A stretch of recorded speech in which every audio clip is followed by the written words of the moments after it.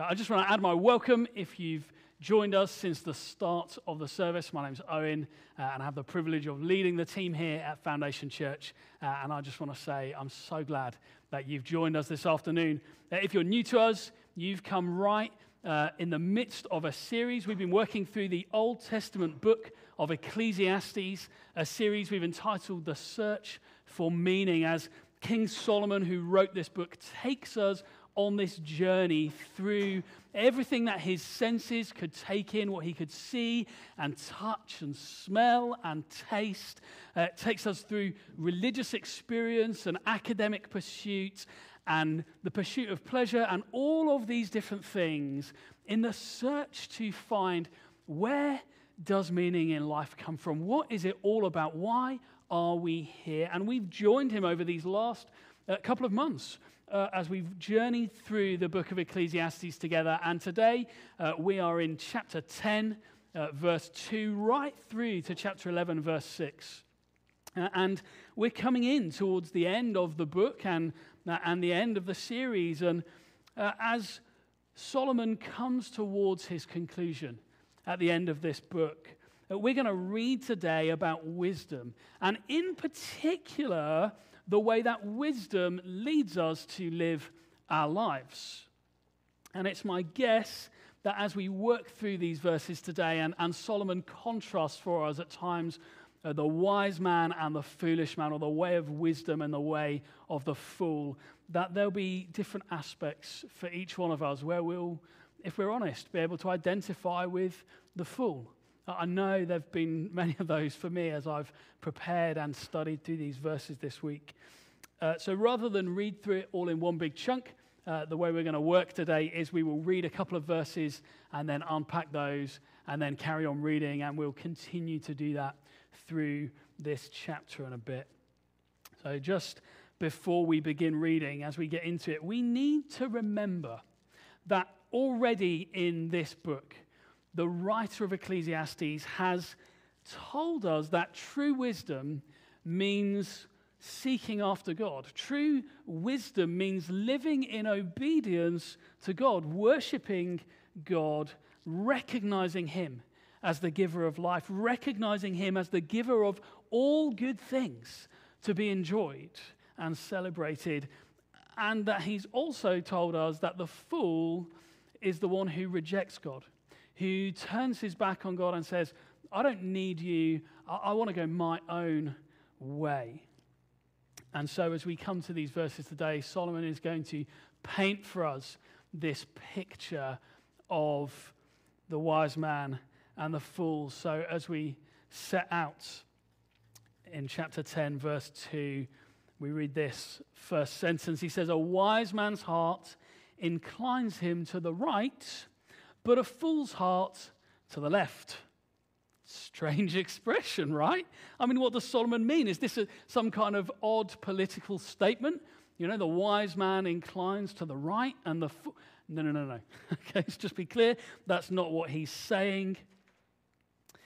And it's also not a mistake. He didn't mean to say, oh, the wise man inclines to the right and the fool to the wrong, although in a sense, that's kind of what he's getting at. Because I'm sorry to any left-handed people listening, but in Solomon's view and in the culture of the day, the right hand is associated with strength and with action. And the left hand is weak and passive. The right hand is the hand with which you accomplish things.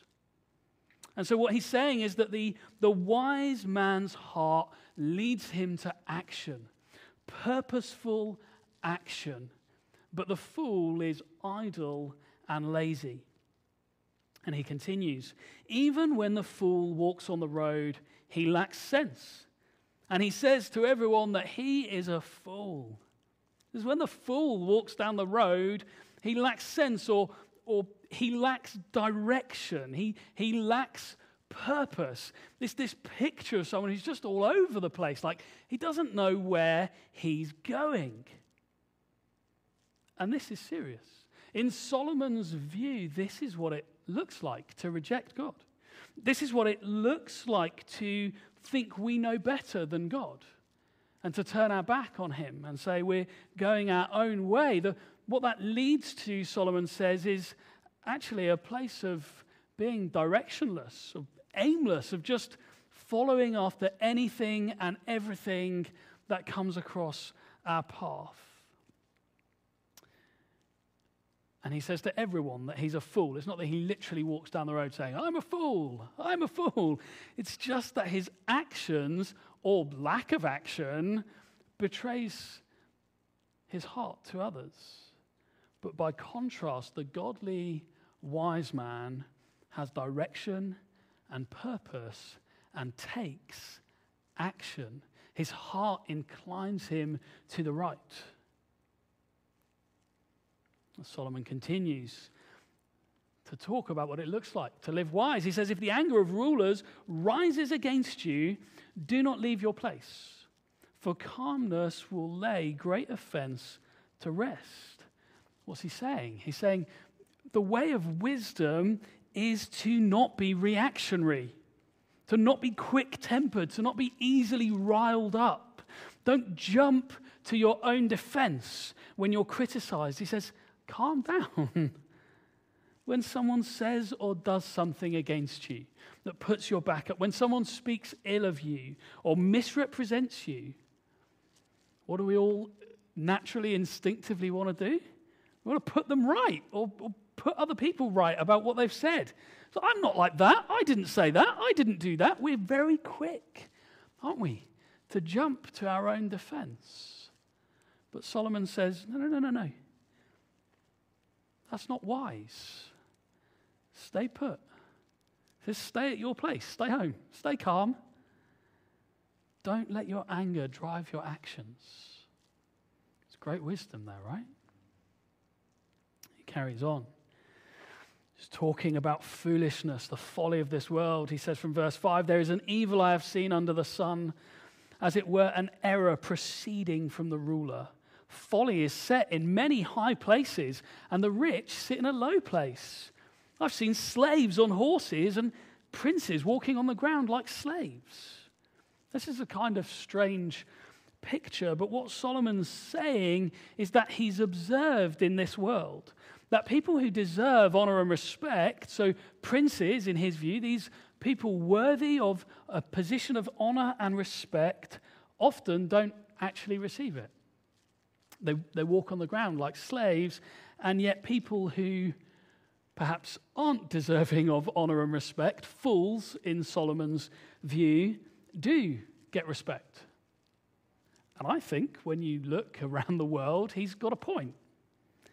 See, who has the fame and fortune often when we look around in our current culture?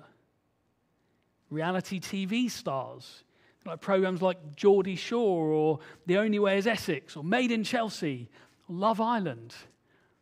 I don't have anything against those people, but precisely what is it that they're famous for?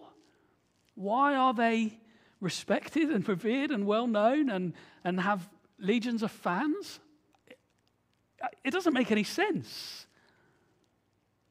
Pop stars and footballers, the respect and adulation and money that they receive. Again, I don't have anything against them, but I mean, really? So they're good looking and can sing, or they're skilled at playing a game where you work with a group of players to get a ball from one end of a field to another and into a net. And yet all too often, scientists and doctors, engineers, teachers, people who are making a material difference, a substantial impact on the well-being of others, so often go unknown and uncelebrated. That's kind of topsy-turvy, isn't it? It doesn't make a great deal of sense. And that's some of what Solomon is wanting us to see. And he wants us to see that this is a crazy world, with more than its fair share of fools being celebrated by fools. That's what he's pointing out here. And in that world, that slightly crazy, topsy-turvy world, unpredictable and catastrophic things happen. He goes on to say, he who digs a pit will fall into it, and a serpent will bite him who breaks through a wall. He who quarries stones is hurt by them, and he who splits logs is endangered by them. Now, Solomon isn't saying in these verses that no one should do manual jobs. You're like, well, it's dangerous. You quarry stone, you're going to get hurt by them. Split logs, If you dig a pit, you're going to fall into it. So don't dig that pit. See, that's not what he's saying. His point is simply that you could dig pits your whole life, but one day you could fall in by accident and break your leg. You might work in demolition. You've knocked down more walls than I've had hot dinners, and yet one day there's a snake in the gap in the wall, and it bites you as you go about your work. I mean, admittedly not likely in this country, but in certain parts of the world far more so. See, there's no way that you would know that was going to happen, but it might. Digging out stone or splitting logs are not guaranteed safe occupations. Actually, nothing is, and that's really Solomon's point. Accidents happen. And we understand this, don't we? We can see this around us, that these sorts of things happen. I'm sure many of us have had accidents ourselves, or we know people who have had accidents in the workplace, or they've just been going about their day-to-day, and something happens unexpectedly, and you just think, man, what are the chances of that? He's been digging pits his whole life. I never expected him to fall in and break his leg. Solomon wants us to see and to accept that danger and risk is an inevitable part of life in this world. But that said, we can still apply wisdom.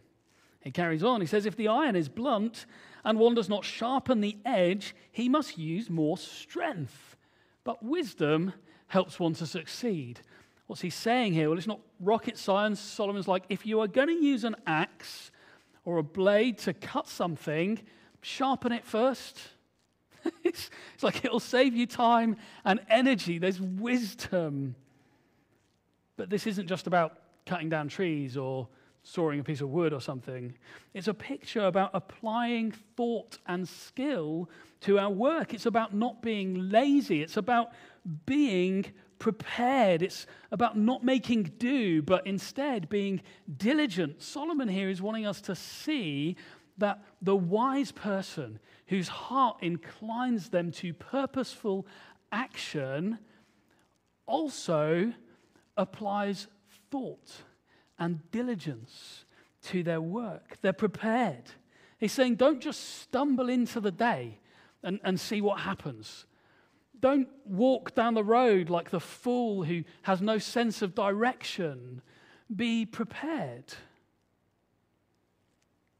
And in a similar vein, he says, if the serpent bites before it's charmed, there is no advantage to the charmer. I think this picture is kind of funny. It makes me chuckle a little bit because you've got this picture of a snake charmer and it's like, and then he's bitten and it's too late. And because really Solomon's pointing out just the stupidity of inactivity. He's pointing out the foolish person whose heart inclines them to the left, to laziness and inactivity and being ill-prepared and ill-thought through and not planned out. He's like, the snake charmer might be there. I mean, he might have his little penny whistle flute and everything ready to go, but if he doesn't actually put his skills into practice, if he doesn't actually do his job, then there's no point. The snake's going to go and bite people, maybe even him. If there's no action, there's no point. You can have the best plans, the best talents and skills. I mean, I snake charming, but I mean, that's something that there's a skill there. There's a talent. And he's like, you could be the best darn snake charmer, but if you don't start playing your pipe, what's the point? You could be the most gifted or talented person, but if your heart inclines you to laziness and inactivity and not being thought through and not following through on your plans, then it's all a waste. And carries on, building on this same picture. He says, the words of a wise man's mouth win him favor, but the lips of a fool consume him. The beginning of the words of his mouth is foolishness, and the end of his talk is evil madness. A fool multiplies words, though no man knows what is to be, and who can tell him what will be after him?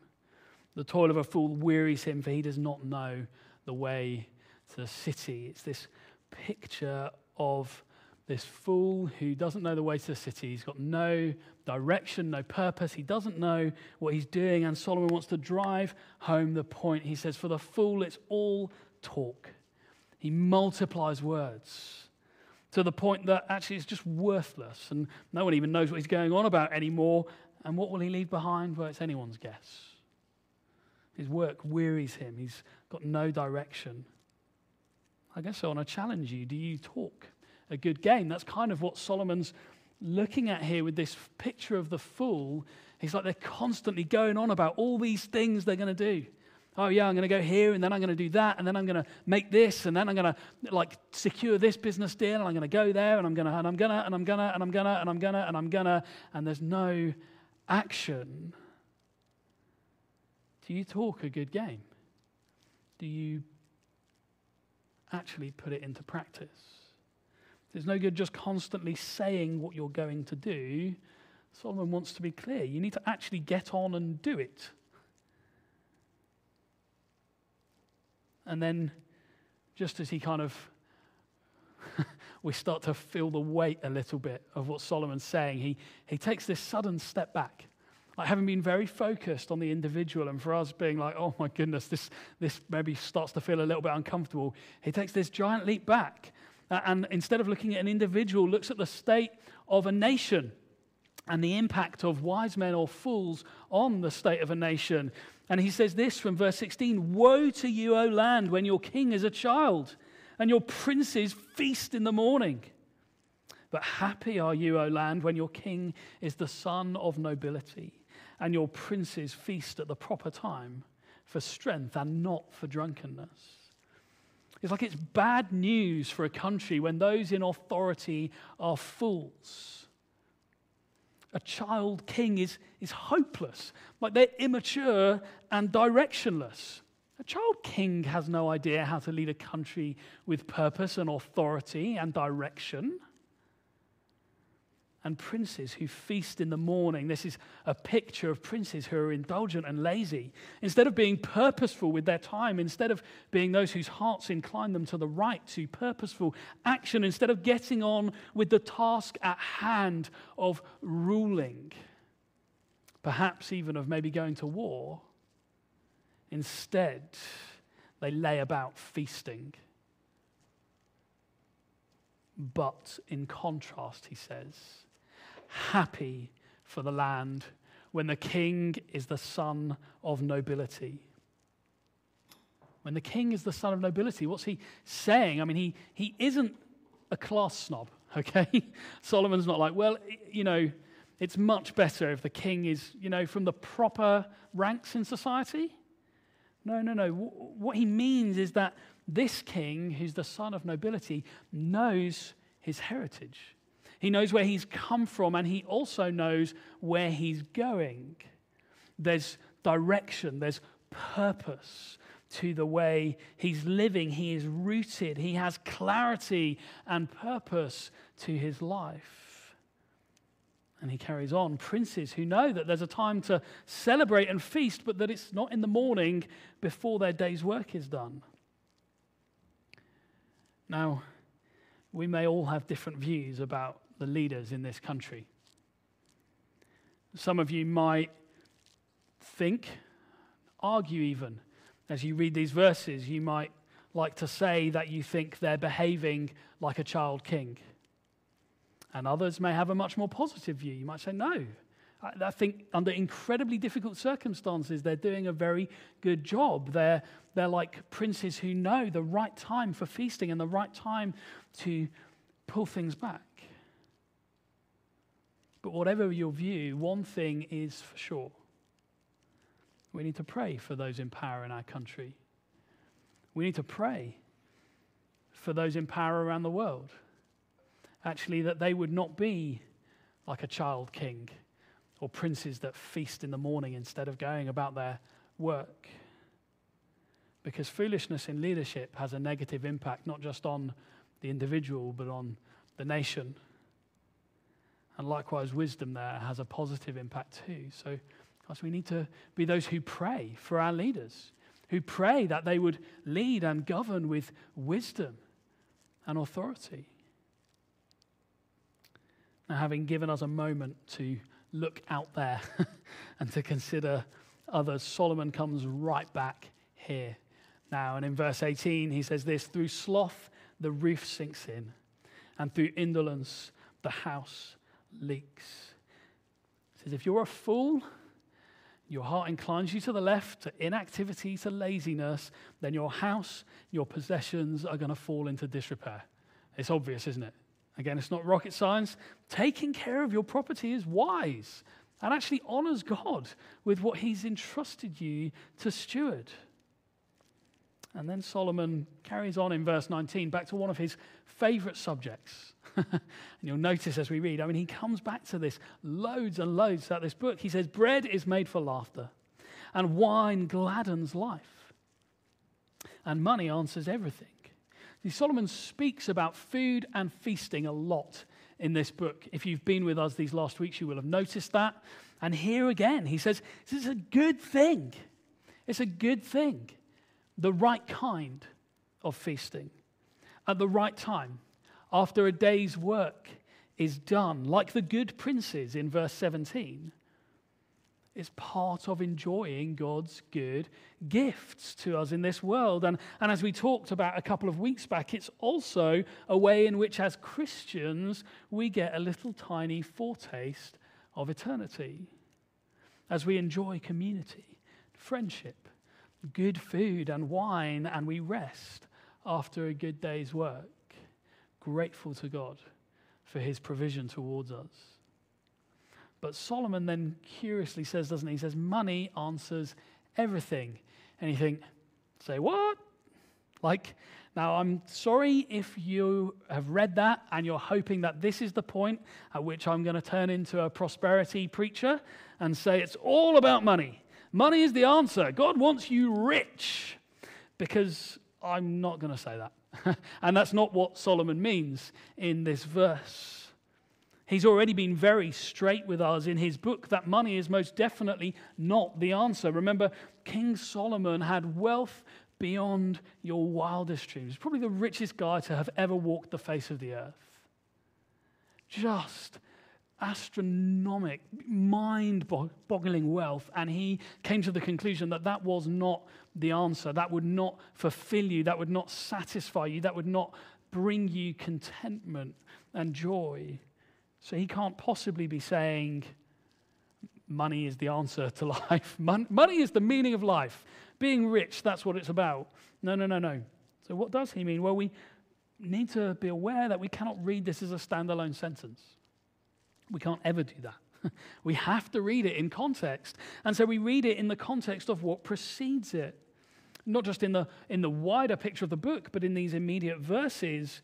Because he says about feasting, well, not only feasting and drinking is expensive, but also money and revenue does not come from consuming, but instead from producing. So money is not the answer to everything in an ultimate sense, but in this context, he's helping us understand that we live in a culture and in a world where money is needed if you're going to eat, if you're going to have shelter, if you're going to be clothed. So is it wise to feast instead of working and being responsible? The impact it will have on your bank balance is the answer to that. And in that sense, money is the answer. Money is the answer to whether it is appropriate to be feasting and drinking or working. Now, you may start with money if you're just into feasting and drinking, but you won't have it for that long if you're just lazy and you party all the time. We can easily think, though, can't we, that it would just be great to have the easy life. To just not have to work, to just be able to kick back and relax and chill and eat and drink great stuff. And we're like, yes, that would be awesome. I would love that. But Solomon wants to burst that bubble and go, nope. Actually, that would be a foolish approach to life. I know some people think like that's what heaven's going to be like. We're just going to like chill out, eating awesome food and just relax forever. But that's not really true. God created us to work, to be diligent in our work. Before sin entered the world, before the fall, he commissioned Adam and Eve to work, to be fruitful and productive with their days. We'll work in heaven. I'm sure of it. No, it won't be full of all the frustrations that it is now, but we will be productive and fruitful. You know, people's mental health suffers when they don't work, when they live without focus and purpose. We're supposed to live with purpose. We're supposed to live to work as well. We're supposed to enjoy the rhythm of work and rest. It's actually really important for our flourishing. So far, what have we got from these verses? Solomon's hit it a few different ways, but the picture that he's building and the message that he wants us to get as he builds this portrait of a wise man and a fool is that godly wisdom leads us to plan and to purposeful activity and to knowing when to hold our tongue and not shout our mouths off about all our great plans or in defense of ourselves, but instead to use our words carefully. And Solomon has one more thing to say about how the wise use their words or how fools might use their words before he concludes this section. And we read this from verse 20. He says, even in your thoughts, do not curse the king. So it's like earlier, he said, like if they criticize you, don't jump up and go and try and justify yourself. And now he takes it further and he says, even in your thoughts, do not curse the king, nor in your bedroom curse the rich. For a bird of the air will carry your voice, or some winged creature will tell the matter. He's saying, watch what you say about people. Foolish people walk around criticizing and bad-mouthing others. But wise, godly people don't even do that on their own in their bedroom. I don't know about you, but I actually find those verses quite challenging. Because on the whole, I try to be very honoring of the way I speak about others.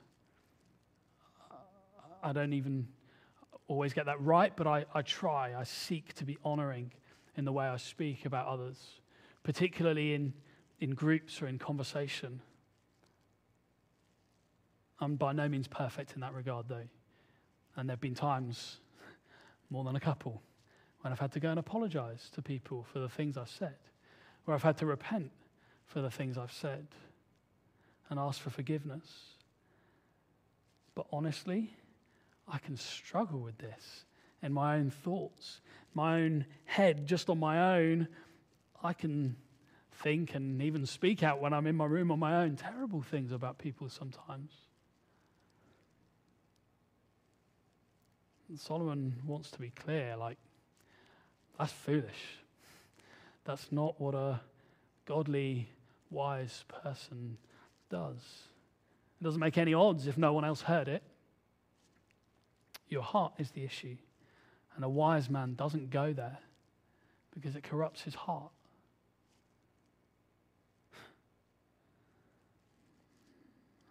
I'm just like, Lord, help us. Help us in that regard. And then now these last verses of today, Solomon kind of draws this whole thing together for us. And he says this from 11:1-6. Cast your bread upon the waters, for you will find it after many days. Give a portion to 7 or even to 8, for you know not what disaster may happen on earth. If the clouds are full of rain, they empty themselves on the earth. And if a tree falls to the south or to the north, in the place where the tree falls, there it will lie. He who observes the wind will not sow, and he who regards the clouds will not reap. As you do not know the way the Spirit comes to the bones in the womb of a woman with a child. So you do not know the work of God who makes everything.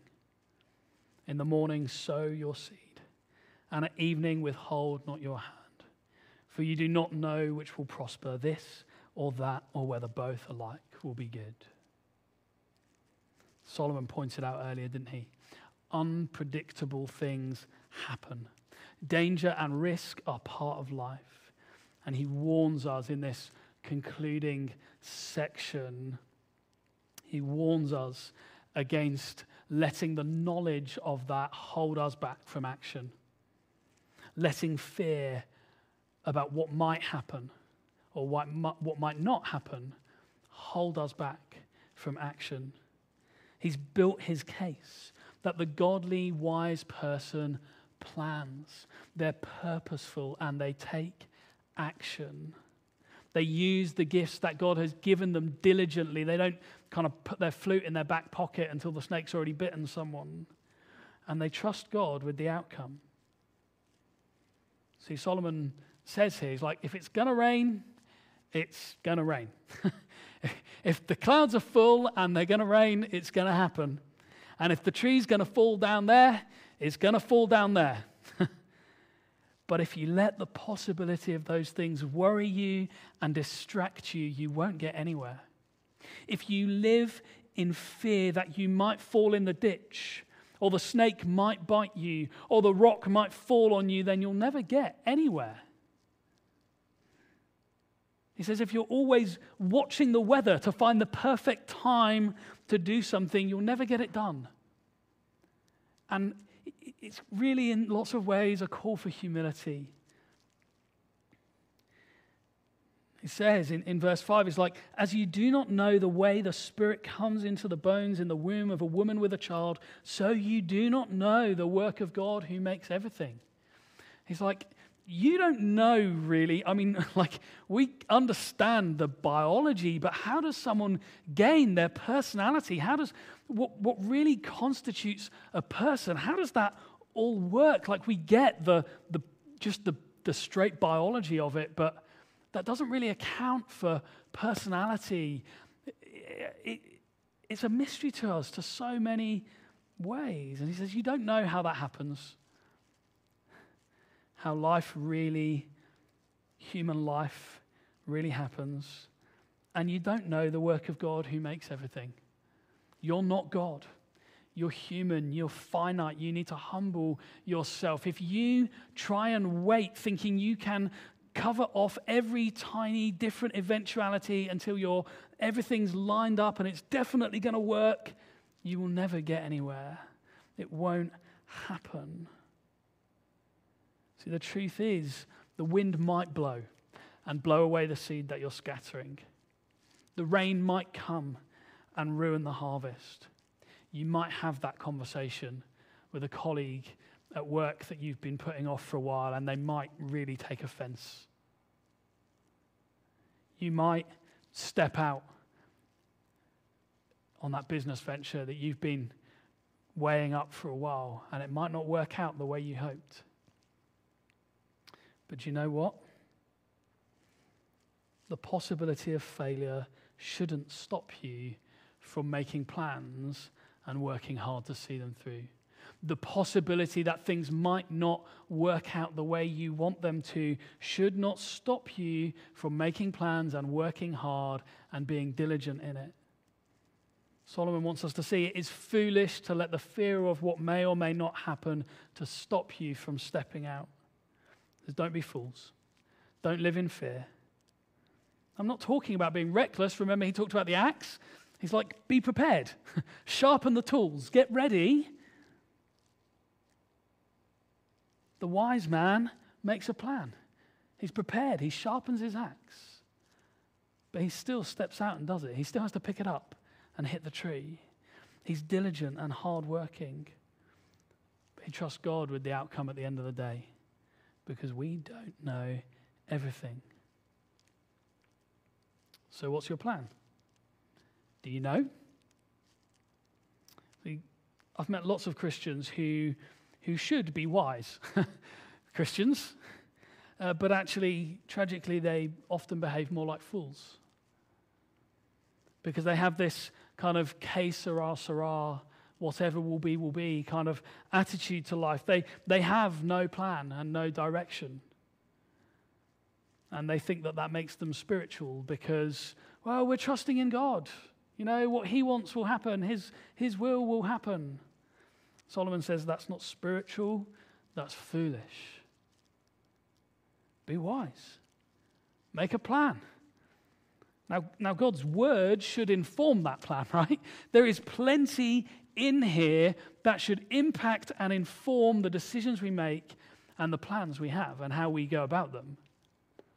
We don't make it without regard for God, but we make it in humble respect for him, taking wisdom from his word. But we need to make a plan and work hard and trust God with the outcome. We've got some plans as a church. And some of those have been interrupted this year. We don't know whether the wind's going to blow and get rid of the seed that we're trying to scatter, or whether the tree's going to fall this way or that. But we trust God. That's okay.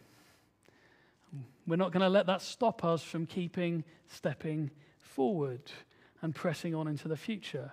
I've got plans personally. I think it's helpful to talk about what this looks like in your own life. See, I know where I want to be and what I want to be doing. Goals and targets and outcomes that I would love to see. And I'm planning and working towards them. I've got a number of smaller goals and plans, but here are just a couple of my kind of big picture. I can see these consuming a very large amount of my life. And the first is this. I want to do everything I can to grow more like Jesus. To grow closer in my relationship with God. To delight in him more and more each day. To put to death the sin in my life and to live more like Christ daily. And I'm purposeful about that. I try to be diligent about that. I have disciplines and habits in my life to help me work towards that aim. Here's another. I want to do everything I can to help my children grow up to know and love Jesus as their Lord and Savior. Actually, that's an outcome that ultimately I don't have the final say in, as if I really have it in any of them. But that won't stop me planning and being purposeful about it. Jenny and I talk regularly about how we can encourage our children, how we can keep putting Christ front and center in our home, how we can keep pointing to the hope of the gospel with our words and with our actions. We talk about it. We plan, we work, and we pray. We're deliberate about it.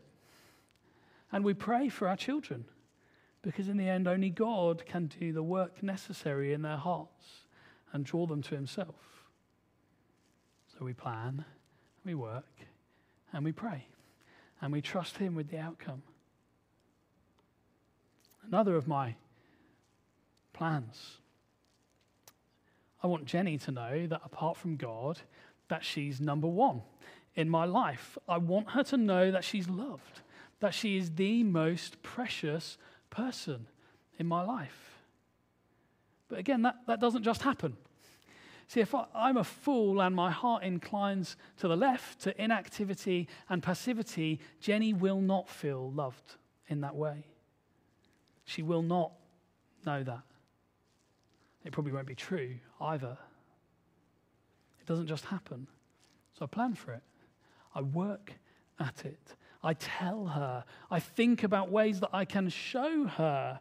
I do things that I don't like doing, but that she does like me doing to help her understand that. And I pray for her. Now, I'm not saying this because I always get these things right, but I think it's helpful to consider what other things you're giving yourself to. Have you got a plan? Lastly, I want to see Foundation Church established, and beyond that, growing with new people being saved and added, thriving as a community of believers who are growing in their knowledge of and love for Jesus, who are growing to be more and more like him, and who are meaningfully caught up in God's mission. But that doesn't happen by accident either. So I work towards that end through preaching and teaching, through conversations with individuals.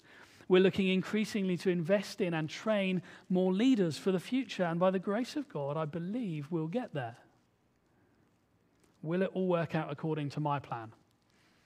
It's pretty unlikely, to be honest. Maybe I'll fall in a ditch. Perhaps a tree will fall on my head. Maybe the wind will blow away the seed, or the rain will ruin the harvest. Who knows? But I won't let that stop me. So I'm going to work hard and use the gifts God's given me to do everything I can to succeed, to trust him with the outcome. So I want to ask you, Joe, maybe you can come and prepare to lead us in one final song. I want to ask you as these guys come up, what is your plan? What do you want to accomplish with your life? What are you living for? How are you using the gifts that God has given you? Are you like the snake charmer who's shoved the flute in his back pocket and the snake's just going to bite? Or are you letting the fear of what might happen, the tree that might fall, the rock that might split the wrong way and cause injury, the ditch you might fall in, are you allowing the fear of what might happen to hold you back? I want to encourage you to dream big, to make a plan, to work hard and to use the gifts God's given you for his glory. But I also want to encourage you, above all of it, to trust God. Work hard, but don't be so wedded to your plans that your world falls apart if it doesn't work out the way you'd hoped. I'm going to pray and then hand over to Joe. Lord, we thank you for the wisdom we find in your word. God, we recognize in those pictures that Solomon's given us today so much, so often, that we can sometimes live like fools. Lord, I'm sorry for the times when I've allowed passivity and inactivity to creep in, or when I've allowed the fear of what might happen to hold me back from stepping out in what I know I should be doing. Lord, I pray that you would embolden us and you would humble us all at the same time. Lord, I pray that we would be people of great courage and conviction. Lord, that we would be godly, wise people who take purposeful and decisive action. But at the same time, we would be wise and godly people with humble hearts who recognize that you alone are sovereign and in control. And that we would work with all our might, but at the same time, we would trust you wholeheartedly with the outcome. We recognize that this is a really difficult tension to live. And so we ask, Lord, by your Spirit, would you help us to live it out? Would you help us to live as the wise this week for your glory and for the good of those around us? Amen.